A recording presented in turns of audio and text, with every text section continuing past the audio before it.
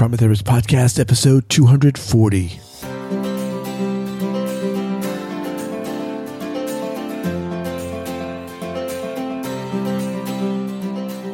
Are you ready to become the best version of yourself? Cerebral is here to help you achieve your mental wellness goals with professional therapy and medication management support, and it is 100% online.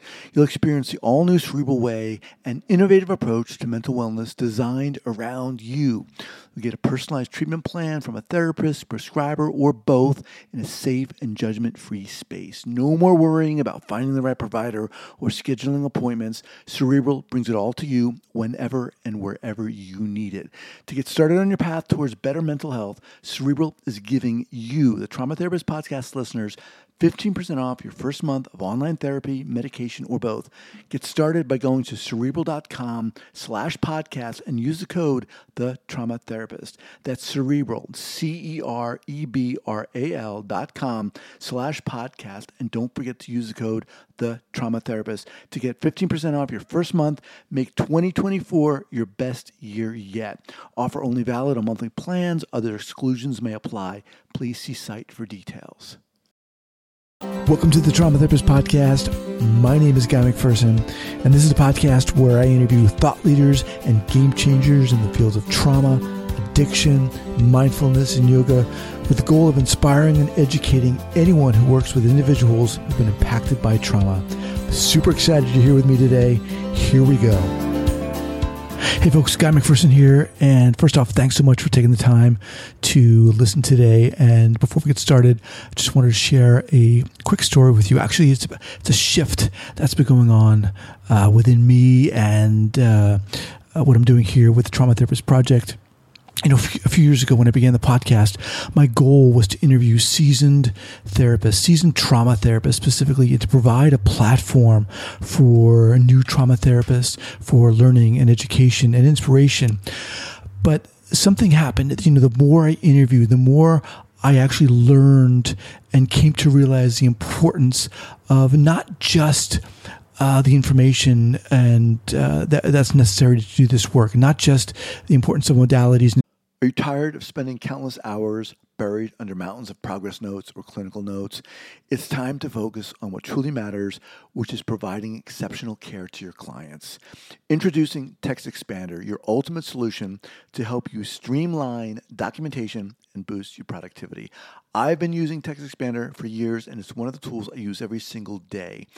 If you're a therapist, if you're a coach, any content or text you use on a regular basis in your progress notes, for example, your name, address, or even longer forms, paragraphs of notes or sections of reports, you can create a shortcut for it. TextExpander automatically populates entire paragraphs of text, saving you valuable time and effort, and it allows you to get back to what truly matters, your clients. TextExpander is offering the Trauma Therapist Podcast listeners 20% off when you go to textexpander.com/trauma. That's textexpander.com/trauma. Interventions, but of who we are as therapists, as individuals, as addiction counselors, as LCSWs, as psychologists, as yogis, as survivors, whoever you are out there who's listening to this, you know, and this is the inner work that we really should be doing, I believe, the cultivation of presence and authenticity, of exploring our own issues, our own traumas, and quite frankly, oftentimes this can be daunting. This has become my focus in my work and more specifically in my membership community, Trauma Therapist 2.0. Really, it's about finding the humanity in trauma treatment. And my goal is to invite therapists on, individuals on, yogis on, trauma workers on, who can share not only how they work with trauma clients, but ideas about how they embody this humanity, what they do for their inner work. If you're a new trauma therapist, if you're just getting into this field, if you're looking for support, if you're looking for people to join you on this amazing journey and looking to begin to cultivate that authenticity and presence, I want to invite you to check out Trauma Therapist 2.0. And you can head over to Trauma Therapist 2, that's the number 2.com, Trauma Therapist, the number 2 how2.com. If this sounds like something exciting for you, I'd love for you to join me. If you're a student, email me. I have a special rate just for you. All right, let's get started. All right, guys, welcome back to the Trauma Therapist podcast. My name is Guy McPherson, and very excited this morning to finally introduce my guest, Faye Keegan. Faye, welcome. Thank you, Guy. It's a pleasure to be here. Thanks. So Faye is a clinical social worker, writer, and an amputee who turned her early experiences of trauma, loss, grief, and disability on their head to become a successful therapist, community organizer, business person, political spokesperson. As humans, we're naturally driven by the search for better. But when it comes to hiring, the best way to search for a candidate isn't to search at all. Don't search, match with Indeed. When I was looking to hire someone, it was so slow and overwhelming. I wish I had used Indeed. If you need to hire, you need Indeed. Indeed is your matching and hiring platform with over 350 million global monthly visitors, according to Indeed data, and a matching engine that helps you find quality candidates fast. Ditch the busy work. Use Indeed for scheduling, screening, and messaging so you can connect with candidates faster. And Indeed doesn't just help you hire faster. 93% of employers agree Indeed delivers the highest quality matches compared to other job sites, according to a recent Indeed survey. And listeners of this show will get a $75 sponsored job credit to get your jobs more visibility at Indeed.com/podcast. That's Indeed.com/podcast. Terms and conditions apply. Co-farmer and mother. Faye has a master's degree in cultural psychology and postgraduate qualifications in couples and family therapy and mediation. Since 1980, Faye has worked in public and private settings across a range of services, and we'll get into those as we get further on into the discussion here. But Faye, again, thank you so much for taking the time to do this. Share with our listeners where you're from and where you're calling from, and let's go. Thank you, Guy. I'm calling from Australia, and I am sitting at a desk in a farmhouse, an old homestead, about 3.5 hours north of Sydney. We have a farm on a river near a town which is about the size of 20,000 people. It is called Taree, and I'm originally from Sydney, and we moved to the mid-north coast area, north of Sydney, in 1986. Nice, and nice. We've been here ever since. Okay. So, just to give people a bit of a background, this podcast, really my goal here is to find people who are passionate about doing this work. It's not just therapists, it's addiction counselors or yogis, people who are involved in film, for example, meditation, whatever, mindfulness, whatever. And I came across your work on Twitter, I think it was, and it just really kind of intrigued me. Thank you. Yeah. So let's dive in here. What are you doing to offer a broad question there? What do you do? What do I do right now? What I do now is write. And I have a completed manuscript which tells the story, my story from when I was 11 years old and I had a traumatic train injury. Mm-hmm. I guess that's a tautology because all train injuries are traumatic. And through to the age of 18 when I finished high school. And the reason that I focus on that period of time is because the story is not really about the train accident. It's about the aftermath. Mm. And it is about the way that the aftermath tore my family apart. And the effects that it had weren't solely because of the accident. They were because of the things that trauma therapists would be so familiar with, that events don't happen in isolation, that my accident happened in the context of my own parents' traumatic experiences as children and the developmental stages that the family was going through with two older siblings. During that period of time, I had an older brother and Australia. This was back in the 60s and 70s, and Australia had conscription for the Vietnam War then, so we had a very traumatic period of time when there was the threat that he would be conscripted, and fortunately he missed out. But that that was hard. So was the train accident the kind of catalyst in a sense, or the backdrop, or? Look, I think it was the straw that broke the camel's back. I think that my parents were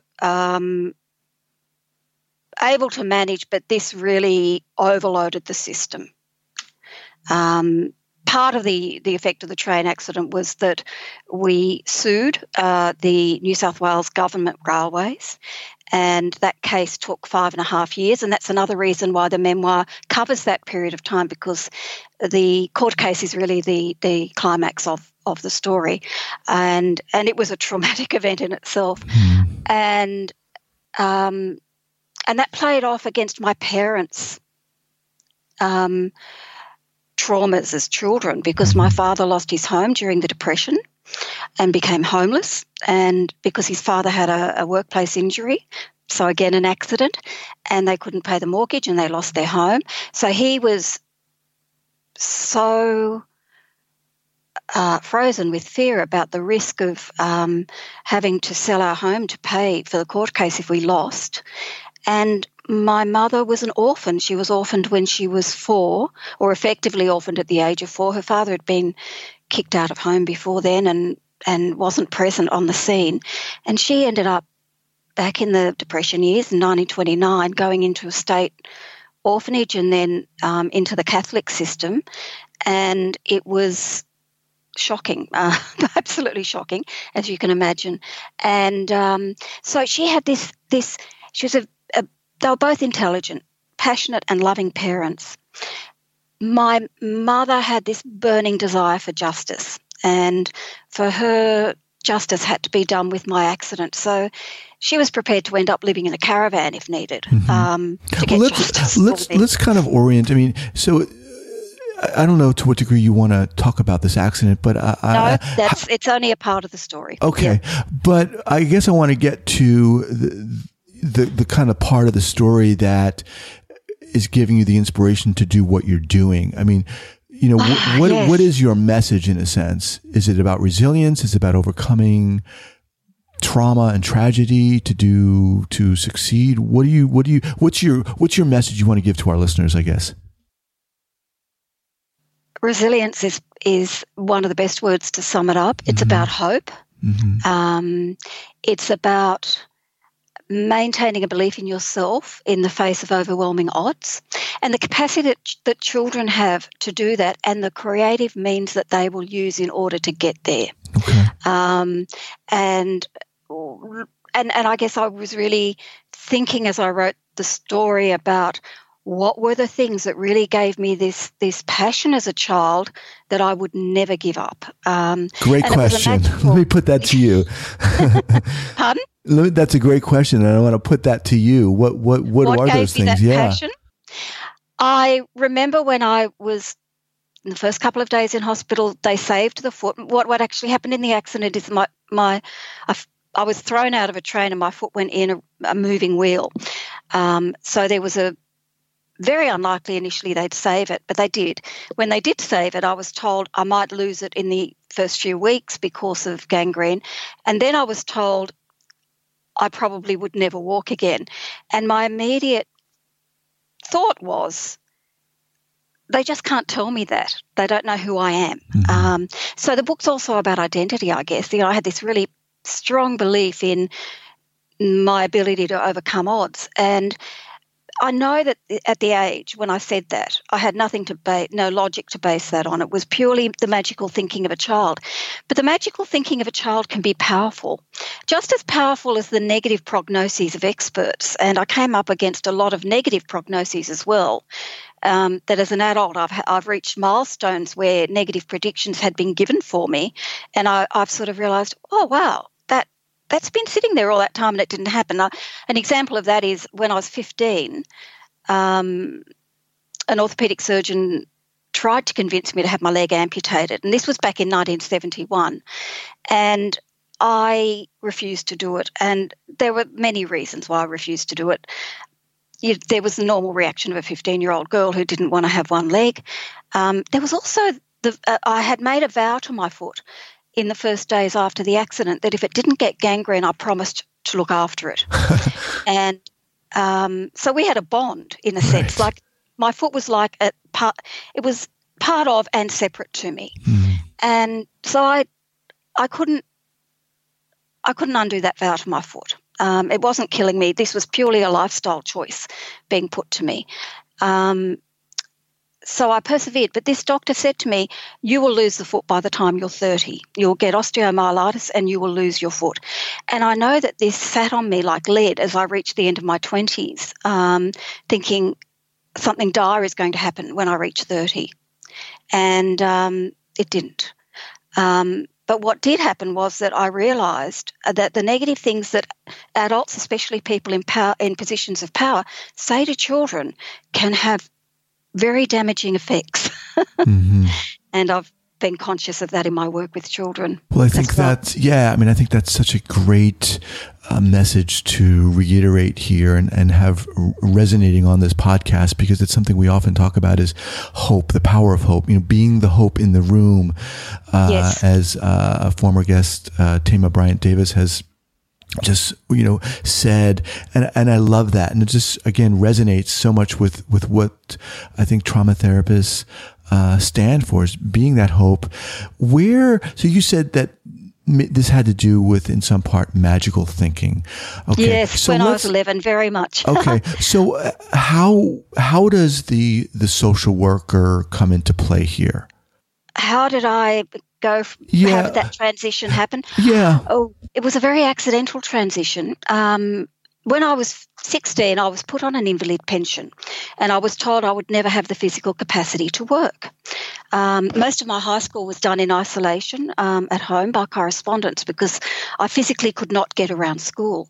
And so when I went to university, I actually researched what jobs I might be able to do sitting down.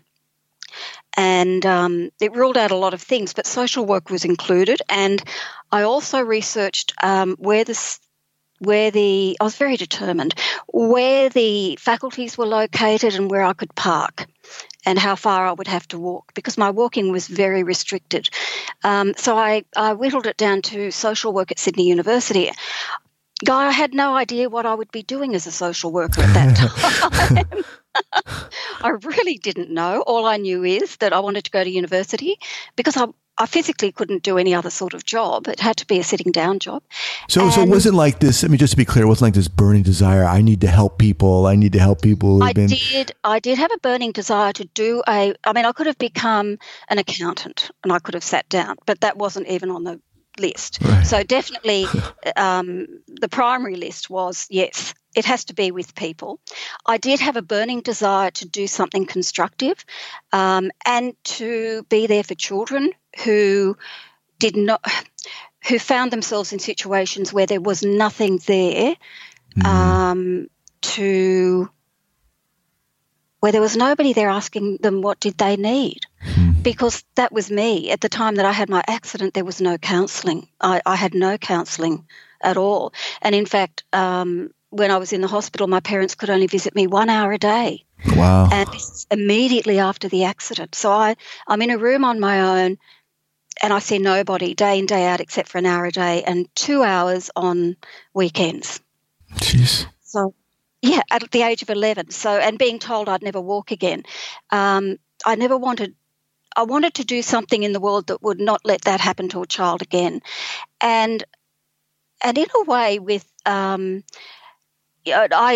did social work in Australia at a time when the government we had was one that was very committed to building social equity and with addressing social justice. And social workers had great opportunities to get in and make a difference. But over the decades that I've worked, that has been whittled away. And I see a need again to keep that that issue burning, because I think that services are being cut back, and it's always the most disadvantaged people who lose out, the ones who can't pay. So before you and I started recording, we talked a little bit about what we would talk about, and just to be clear for our listeners, you're not currently practicing social work. No, Okay. I retired in February this year. Okay. So I, in return, said, okay, so we won't really, I won't direct my questions towards the clinical so much, quote unquote. But this has so much relevance for the clinical aspect and application. Everything you're saying. I mean, this need to be heard as a young kid when something like this Yes. happens. Hope.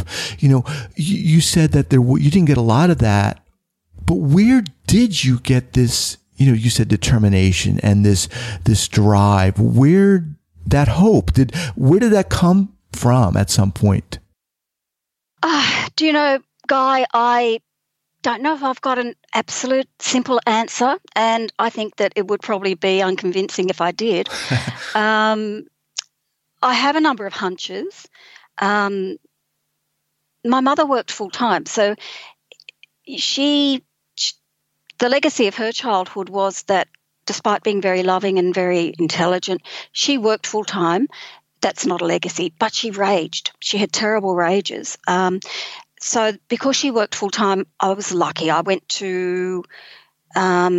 looked after by the most wonderful woman who only had sons, and she just absolutely loved me unconditionally.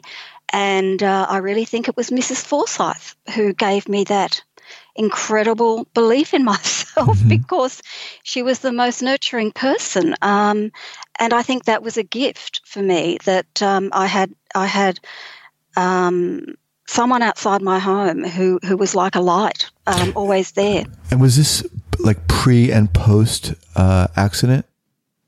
More pre. That was my contact with her was all I can remember of my preschool years. I see. And some contact post-accident, but not constant.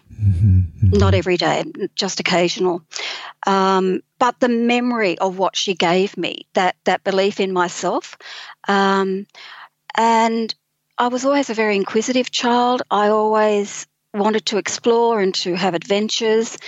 And if I let the foot take over, that would have ruled that out in my future. I wanted to live my life and have my life, and I didn't want my foot to take that away from me. So I used to do bargains with my foot, like, if you let me do this, I'll let you have tomorrow off. I went backpacking in 1982 when I was 25 around Europe, but the way we did it was that my foot had 2 nights a week in a nice hotel where it could rest for 48 hours, and I had the rest of the week, but we would do things like go to the Luxembourg Gardens and in Paris, and I'm talking about my foot like it's another part of me, but it's like I had to talk to it and negotiate, and we would just sit there in the gardens and watch people. So I'd go around, I'd travel, but I'd always be traveling with a book, and I would sit and I was an observer.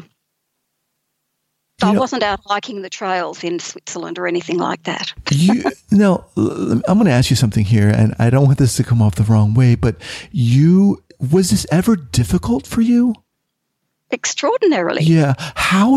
What was that like for you? Look, there are different stages. I think that trauma is not something you get over in one hit. You don't have one batch of counselling and you're better. I think that what happens is that we discover triggers as we live, and we might skip. Some things might never trigger us off, like, there might be potential triggers out there we never discover. But so I've had different things that have been problematic at different times. But the very early stage, the accident happened in 1968, and Elizabeth Kubler-Ross's book came out in 1969. So this whole idea of loss that people can go through, not just through bereavement, but also because of an injury, just wasn't in people's thinking. But I know when I read Elizabeth Kubler-Ross way back, I thought that's what was happening to me. The first 3 years at high school, I started every year going to high school, and I was so hopeful. I was hopeful to the point of denial, like it's as if my foot's better, it's magic, it's over. Then problems would happen, and I'd get angry.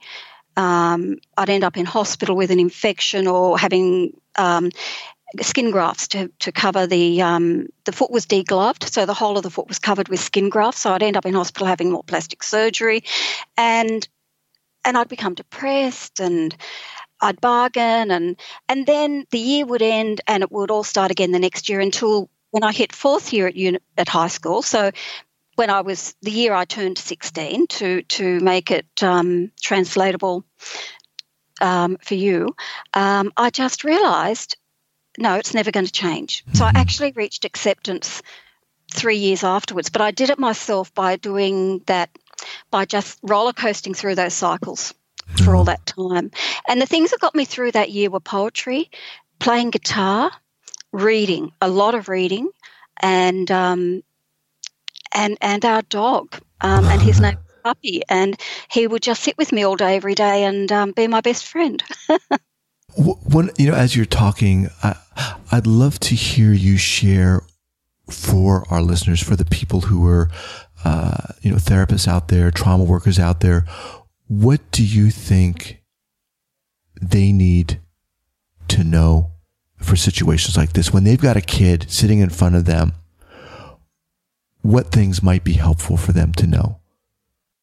Oh, look, I thought about advice for therapists, but not from that angle. And the first thing that popped into my mind when you asked that question was, it is so hard, and I've spent a lot of my life working with children and adolescents because that's where my passion has been. And I think one of the really hard things is children do not know who they can trust and who they cannot trust. Part of it is letting young people know how much can they tell you that's just with you, and you've got to make the boundaries very clear for children. If there are issues that you cannot keep between you, you have to let the child know, because particularly if the child has experienced trauma, the issues of betrayal are significant. Mm-hmm. And if you have a betrayal on top of trauma, it's a lot more, it cuts deeper than betraying a confidence, with someone who's not experiencing all the issues of trauma.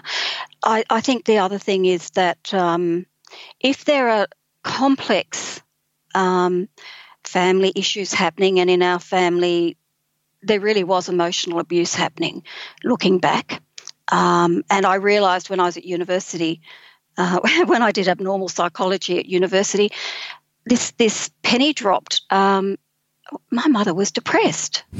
She was profoundly depressed through those years. And I went through, and I realised I was as well at times, probably for a lot of it. So I went through a lot of realisations. But often family systems are very private, and especially, I guess, when you've got parents like my mother who had unspeakable things happen when they were children, and grew up at a time when you never spoke outside the family of those things, that loyalty is a huge issue in families. And it's really important to be able to give the child permission to speak in a way where they do not feel guilty or feel the potential of guilt that they may be disloyal to their parents. Because no matter what happens, the parents are the most important person in that child's life, and you're there and you're important, but you're not going to be there forever, and their parents will be. So finding a way, a language, a form of expression, whether it's creative play or drawing or expressive work of some kind, where the child can share things about what's happening in the family safely. Yeah, as you're thinking, I'm really mesmerized because I'm thinking a lot about individuals that I'm working with, families, individual clients, and I think what you're saying just really cuts to the bone, cuts to the core. So I really appreciate that. How about we kind of do things a little bit backwards here, and let's talk about because before we started recording, you said you did have a quote that you wanted to share. Let's jump to that, and then I want to kind of move to really what you've got going on. I know you have the book going on, but also let's talk about other things too. So what is your quote? Well, I had a couple of quotes. At first, I just couldn't get out of my head The Little Engine That Could. Do you know that old story? Yeah. The 30s? I think I can. And I know that when I was learning, it took me 6 months of physio to learn to walk after the accident. I know I was chanting, I think I can to myself as I was going down the parallel bars in the gym. But that doesn't relate to many people. So there were two quotes that came to me. One is, the person is never the problem is the problem. And I think this is really helpful working with children because it takes the problem outside of the child and you can work with them collaboratively and use very creative methods to externalize the problem and then work out very playful ways of getting that problem to, pulling that problem into line and making sure it doesn't, keep making a mess of the kid's life. It's also a really great way to work with adults as well as children on identity issues in particular where trauma has left. And I worked with a lot of women who were, a lot of my work's been with sexual assault. I established a sexual assault service in the country town where I lived 31 years ago, and worked with children and adults. And so obviously self-blame and guilt and all of those identity issues that run very deep are very problematic. And that externalization of the problem by separating it from the person is a way of opening space to explore what the self-blame is telling themselves about themselves. Okay. So again, the person is never the problem is the problem. What's the attribution on that quote? That's from Michael White, who was one of the developers of narrative therapy. Right. And that's an area. That's a form of therapy that I have found really useful. The area that I live in has a large Indigenous population, a large Koori population, compared to other areas of Australia. And under our health counselling program in Australia, narrative therapy is one of the approved interventions to use with Aboriginal populations. So that gave me permission to be able to sort of go ahead and pursue that interest as well. Awesome. Okay. You said you had another quote? I did. Okay. I do. We tell ourselves stories in order to live, and that's from Joan Didion from the White Album. And that quote resonates really personally with me because ever since the accident, I really held on to stories about my identity to resist all those discourses about disability. And I remember in the early days of hospital, I developed almost a statement of identity that's what a therapist would call it now, but that's what I did. I collated a statement of who I was before the accident because I wanted to hold on to the hopes and the dreams and the wishes and the aspirations of the real me before the accident because I had this sense that something had happened and I'd never be the same again. But I didn't want to forget who I was or lose who I was. I wanted to be the person I was and also what's happened to me, but not become a different person because of what happened to me. Right. Wow. Faye, let's shift gears here. I know we're kind of winding down on time, but let's talk about what you've got going on now. I love your website. It's at FayeKeegan.com.au, and it's FayeKeegan as in Nancy, FayeKeegan.com. Yes. So share with our listeners what you've got going on there.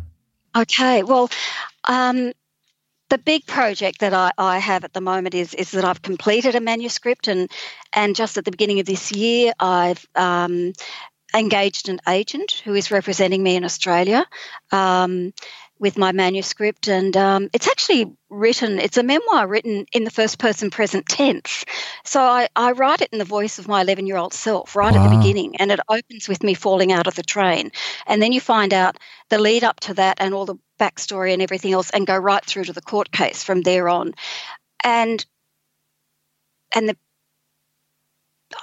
just came to me that one of the other motivations of writing it was to give an insider's perspective of what PTSD looks like from inside a child's head, because it was over the years of working that I realised that I had PTSD.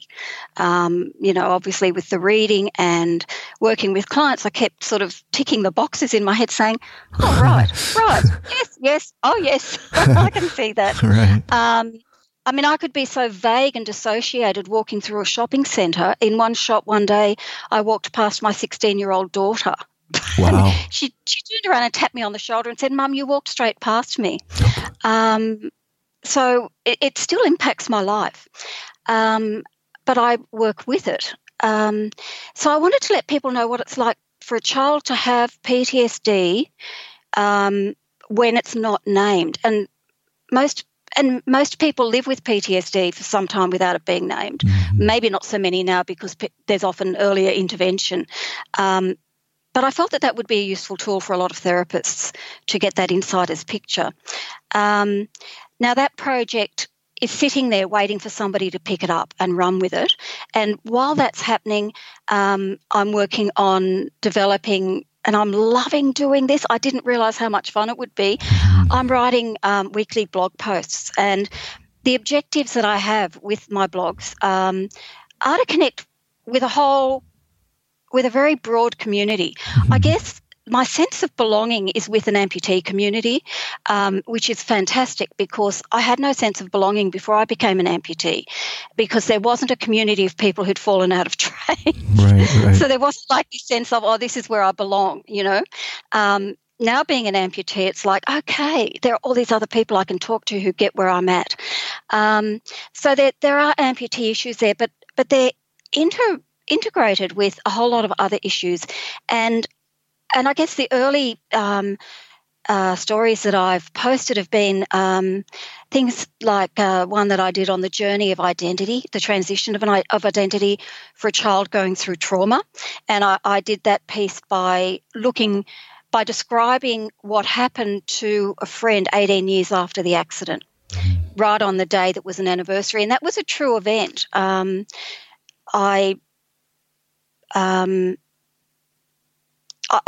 I had a really strange reaction one day when someone asked me, a new friend, what happened to your foot? And I just came unstuck. And then I realised as I talked to her that it was the 18th anniversary. What I haven't got in that piece is that later in that day I said to myself, if you had killed your family, you would be free now. So part of that piece that I wrote was also about guilt, or very much about guilt, as well as identity, because my mother blamed me quite overtly. It wasn't covert. She actually said to me, your foot has destroyed the whole family. Wow. And she said to me, your foot will be the death of me. So she was very damaged. Wow. She did say very, very harsh things. And so that story is an example of the kind of thing that I want to unpack from the point of view of looking at trauma and children. Mm. And I'm also very interested in looking at issues of exploring lifetime events in families, the journeys that people take. I'm passionate about intergenerational issues because of both of my parents, and I've touched on that a little bit with a piece about my father and his war experiences, and how it wasn't until his deathbed 2 years ago that I heard more about his war years, other than just the fact that he fought pirates, wow, which is all he used to tell us about his years in the Navy. He made out like he was Jack Sparrow. So once again, there's a lot here on this blog too, and it really is awesome. Once again, the website's FayeKeegan.com. Faye, let's wrap up here with one book recommendation for our listeners. Okay, because I've mentioned children and I have mentioned narrative therapy, I'd like to recommend a book called Playful Approaches to Serious Problems, which is a narrative book, and the authors are Jennifer Freeman, David Epstein, and Dean Lobovitz. And it's got beautiful case studies and in it about working with particular children on specific problems, and it also explores some of the ideas in narrative therapy about externalizing issues and reauthoring and working on a counterplot, looking for unique moments that are exceptions to the problem conversation. And that's a very battered book that I've got, which just shows how many times I pulled it off my So once again, Playful Approaches to Serious Problems, Narrative Therapy with Children and Their Families, by David Epstein, Jennifer Freeman, and Dean Lubovitz.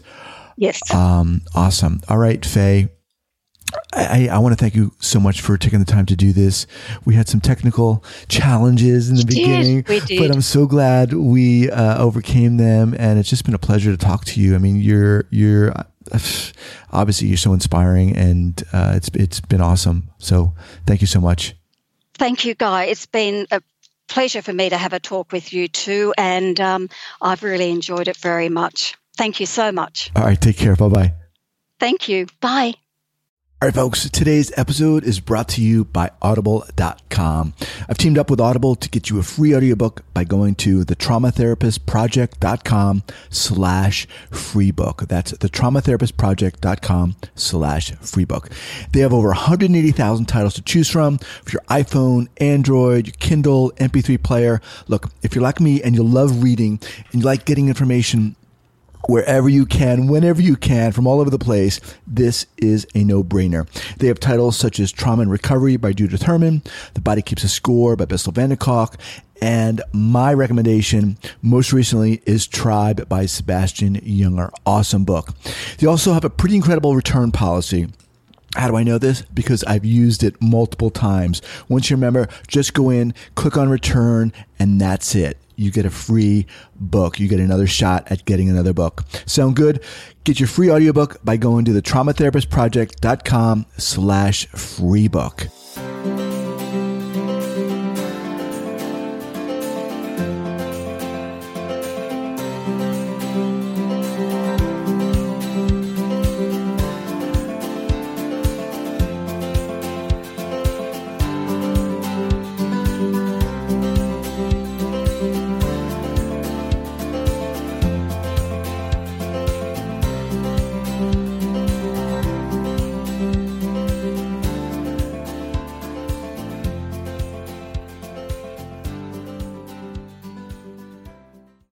As humans, we're naturally driven by the search for better. But when it comes to hiring, the best way to search for a candidate isn't to search at all. Don't search, match with Indeed. When I was looking to hire someone, it was so slow and overwhelming. I wish I had used Indeed. If you need to hire, you need Indeed. Indeed is your matching and hiring platform with over 350 million global monthly visitors, according to Indeed data, and a matching engine that helps you find quality candidates fast. Ditch the busy work. Use Indeed for scheduling, screening, and messaging so you can connect with candidates faster. And Indeed doesn't just help you hire faster. 93% of employers agree Indeed delivers the highest quality matches compared to other job sites, according to a recent Indeed survey. And listeners of this show will get a $75 sponsored job credit to get your jobs more visibility at Indeed.com/podcast. That's Indeed.com/podcast. Terms and conditions apply.